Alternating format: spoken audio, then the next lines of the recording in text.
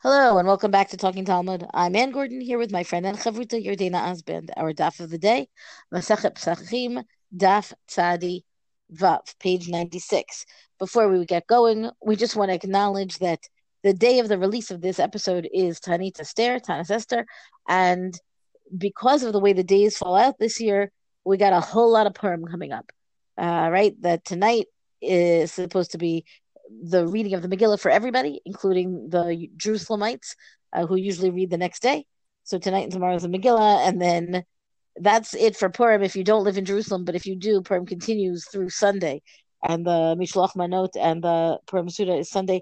So you will be hearing good Freilich and Purim Sameach wishes from us for a few days. I'm going to Well, at start with least from you. I'm one and done. fine, fine. I'm gonna we have two Mishnayot on this daf, and I'm gonna start with the first one. Your Danny will take the second one. Ma ben Pesach Mitzrayim le Pesach Dorot. I feel with this Mishnah we begin the conversation that's really going to continue into the 10th parak.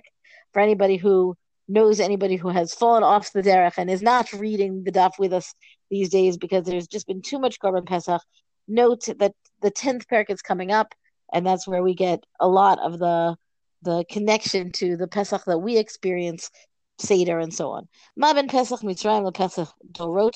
What is the difference or the differences between Pesach Mitzrayim, the Yetziat Mitzrayim, the Exodus, and the Pesach, the holiday of Passover for the generations? Pesach, and in this case, of course, we're talking specifically still about the Korban Pesach. Pesach Mitzrayim mikachol umibasur v'taun hazaa ba'agudot azov ועל המשקוף ועל שתי המזוזות ונחל בחיפזון בלילה אחד. So first of all, the Mishnah gives us a little bit of an outline over the Korban Pesach, right? I'm sorry, over the Pesach Mitzrayim, right? The original one, where that's what happened. That the Bnei Israel were supposed to, they offered it in Egypt, and they're going out on the 10th of the month of Nisan, meaning they're not on the 14th, they're on the 10th, and they have to sprinkle the blood, and they have to take their Azov, that's hyssop, and they have to, this is what they sprinkle on the doorpost and on the lintel, and they eat it all very quickly because they're rushing to get out. So this is the historical story that you know from the Pesach Seder, and you know it from the Book of Exodus, right? This is the story, and maybe you know it from the Prince of Egypt, right? Meaning there's plenty of ways to characterize the actual Exodus from Egypt, as compared to Pesach Dorot, to Noheg Kol Shiva, which is such a brief contrast to the long description about the original Pesach.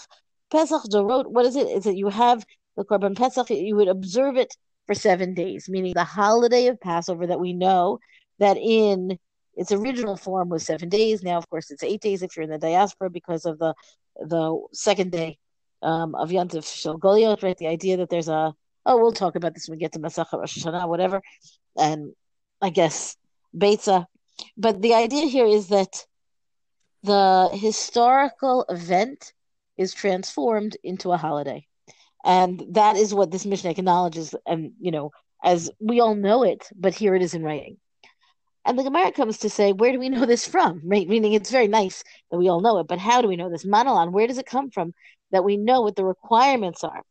Dichtiv, dabru el kol adat Yisrael lemor ba'asur lachodesh hazeh v'yikchu.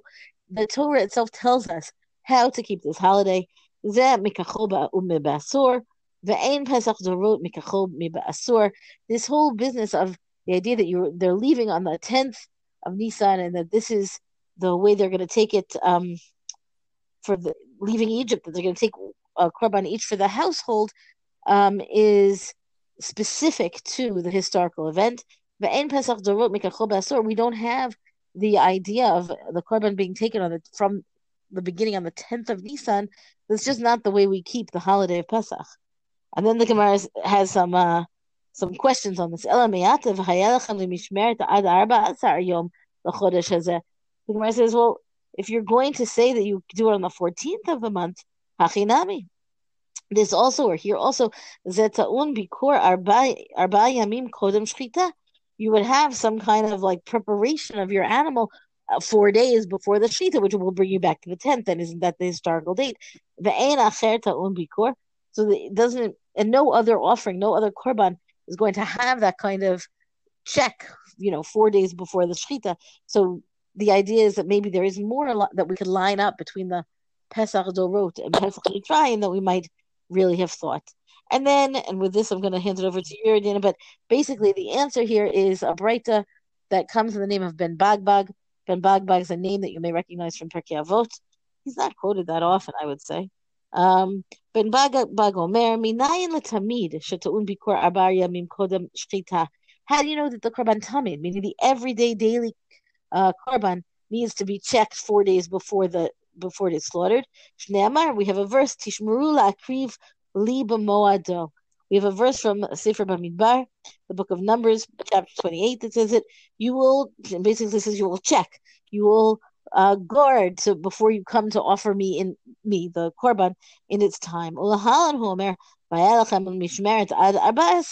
And it says specifically that safeguard is going to last until the 14th day of the month. That verse is from Shemot Yudbet, chapter 12 of the book of Exodus.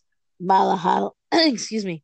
Malahalan ta'un bikor arba yamim kodem shchita. Avkan ta'un bikor arba yamim kodem shchita. There's a certain amount of checking that has to take place to make sure that this animal is fit to be the korban for the korban Pesach. And, this is, it lines up the Pesach Dorot with Pesach Mitzrayim I would say, really in a more artificial kind of way. And of course, the Gemara concludes here, that's different. Those are different cases. The idea of the safeguard 4 days in advance is still not the same kind of thing as the actual leaving on the 10th. And basically, the idea that it says Tishmoru, that's the verse that says you should safeguard it. That ends up being the connector between the two korbanot. Just I want to say that the connector between the two korbanot, both the Tamid and the korban Pesach, which is then the Gemara goes on to discuss it in much, much, much greater detail with all of, all of the details that link this exactly how we do it. Look, I'm fascinated by this topic. That's sort of the idea that the first Pesach that was celebrated sort of had its own set of rules or way that it was actually done. It makes sense that it was really sort of like a point in time, the actual real time of doing it. And then you sort of have the Pesach L'Dorot, which is the way that it's going to really be memorialized forever. I'm sure there's something very insightful to say about the difference between experience and then the memorialization of experience. Is that a word? If it is, and I just made it up. But sort of like contrasting those two things, right? Like, what did the Pesach need to be like for those who needed the Pesach undergoing actual Yetziat Mitzrayim? And what is Pesach like for us who are just remembering that experience? But one of the themes of the Haggadah is always about, thinking about that, like we were in that door itself, that we were part of that miracle itself. So the fact that there are differences almost goes against what type of experience we're trying to recreate at the Seder, right? When we think about Leil HaSeder, that we're supposed to view ourselves as if we actually went through that experience of Yetziat Mitzrayim, and yet that Korban Pesach is not the same experience. So I would say also that, and we've mentioned this before, of course, that, when we relate to the Korban Pesach of the Pesach Dorot, right, the holiday Korban Pesach, as compared to the Korban Pesach that was offered on the first night of Yetziat Mitzrayim, I have to say might even have more affinity or more connection or more familiarity with the Mitzrayim, with the Egypt one, because we have that in the Chumash and we tell it in the Haggadah, and it's the narrative of it that we, it resonates, and it's part of the way we experience the holiday. The experience of the Korban Pesach in the form of the Afikomen, right? The idea that we commemorate the sacrifice, the temple sacrifice that we no longer have, is more distant in terms of my experience of the holiday. So I think that the idea that this is the one that's for the generations and this is the one that's the original kind of ends up being conflated in our modern experience in the absence of the Beit HaMikdash.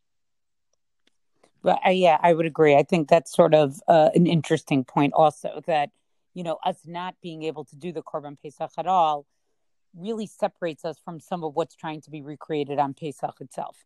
I'm going to jump down now to the second Mishnah, which really brings up a very interesting halachic scenario.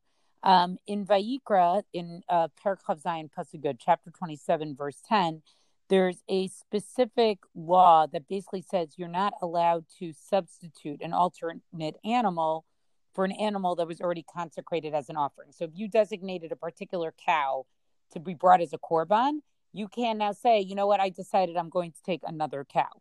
But the Torah does say, but if you did do this, if you did sort of designate a substitute, right, the first animal doesn't lose its kedusha or its hegdesh status, and you end up also consecrating that second animal. So in other words, you end up with two animals that are both consecrated.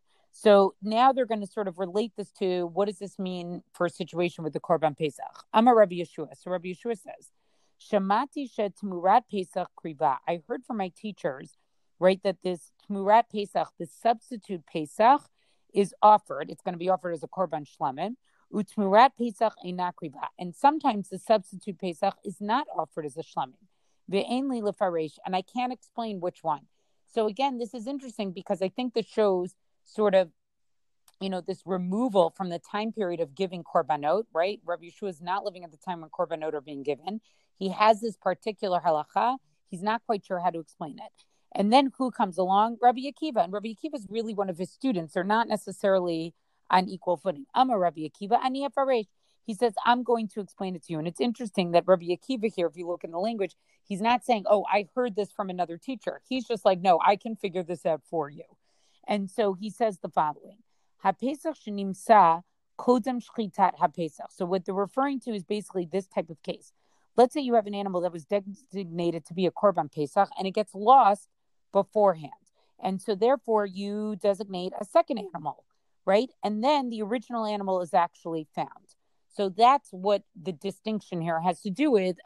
Sometimes it's brought as a Korban and sometimes it isn't. So if the Korban Pesach, in other words, that original Korban Pesach is found before the slaughter of the replacement Korban Pesach, Yireh ad sheyit is da'ev. So the original one is basically left out to graze until it gets a blemish. V'imkar, and it's sold via bidamav shlamim. You sell it, and then you basically just take the money from it, and you're going to bring a korban shlamim at some point. So in other words, everything about it, the money itself that you would get from that animal, all of it remains dedicated to some type of service, and you're going to bring a korban shlamim with it. V'chein temurato, and this is also true with its substitute. Achar shchita haPesach. Let's say the original Pesach was found, and after the slaughter of the replacement Pesach, karav shlamim, right? Then the second one is going to be offered as a shlamim v'chein temurato, and this is also the rule with its substitute. So in other words, the idea is that in the second case, since the original Pesach wasn't around to be slaughtered at the proper time, right? It never actually became a Pesach, and so it wasn't really actually like rejected or anything like that, and that's why you're just going to actually bring it as a shlamim. And this is also true for even that substitute. Like let's say for some reason you ended up having a third one in the chain. So it's very interesting to see. And then what the Gemara does here, which I also thought was interesting, is it pays very close attention to the language of Rabbi Akiva, right? Rabbi Akiva uses kodem shchita, right? And also this category of achar shchitat haPesach, right? It's really the time of the slaughter, the action of the slaughter itself. And so therefore it says, Itmar, Rabba Amar, kodem shchita, achar shchita shaninu. So Rabba is saying, it teaches in the Mishnah this actual term of shchita, of the actual slaughter itself. And this is to be understood literally. Rabbi Zera, and right, as opposed to Rabbi Zera Amar, right? Rabbi Zera says, kodem chatzot, achar chatzot shanina. Rabbi Zera says, no, we learned in a different Mishnah, right? Maybe somewhere else, he has a different tradition that it's not about the time of slaughter. It's the time when slaughtering is permitted, which is any time after chatzot. So it's not based on action, like what action are you up to with the korban? It just has to do with what time you're up to on Erev Pesach, and that's Rabbi Zera's view. So the Gemara basically asks, Ula Rabbi Zera, ha-ketani kodem shchitat Pesach. So then according to Rabbi Zera, how can you have this language here in the Mishnah of kodem shchitat ha-Pesach? And so the Gemara answers, Amai kodem zman shchitat Pesach. right? So the Gemara says, okay, Rabbi Zeir would just say that it means before the time of the shechita. But no, the Gemara is actually going to say that this language difference is actually important. Kiddetanya, right? It's actually, this is a machlokas between the Tanaim. HaPesach shenimsa kodem shechita yireh, right? The Pesach that was found before the actual slaughter itself of the replacement is just left to graze. La'achar shechita yikareh. But if it's after the replacement, it's going to be offered as a shlamim itself. So again, just to be clear, that in the first case, you leave it to graze and then you're going to buy money to buy a different animal to be the shlamim. But in the second one, it just becomes a shlamim itself. Rabbi Eliezer Omer, kodem chatzot yira'ah. Rabbi Eliezer, he uses the word chatzot. And la'achar, right? So if it's before chatzot, you leave it to graze. La'achar chatzot yikareh. After chatzot, you're going to leave it as you're going to offer it as an actual shlamim. So, the Mishnah is interesting because I think it's great how Rabbi Akiva sort of solves this for Rabbi Yeshua, not by quoting any Masorah he has, but almost by doing it through logic, right? Like he's like, no, I can find you the two halachic scenarios, even though I know you weren't sure exactly how to explain it. And it's pretty bold on Rabbi Akiva's part, I think, to say that to Rabbi Yeshua.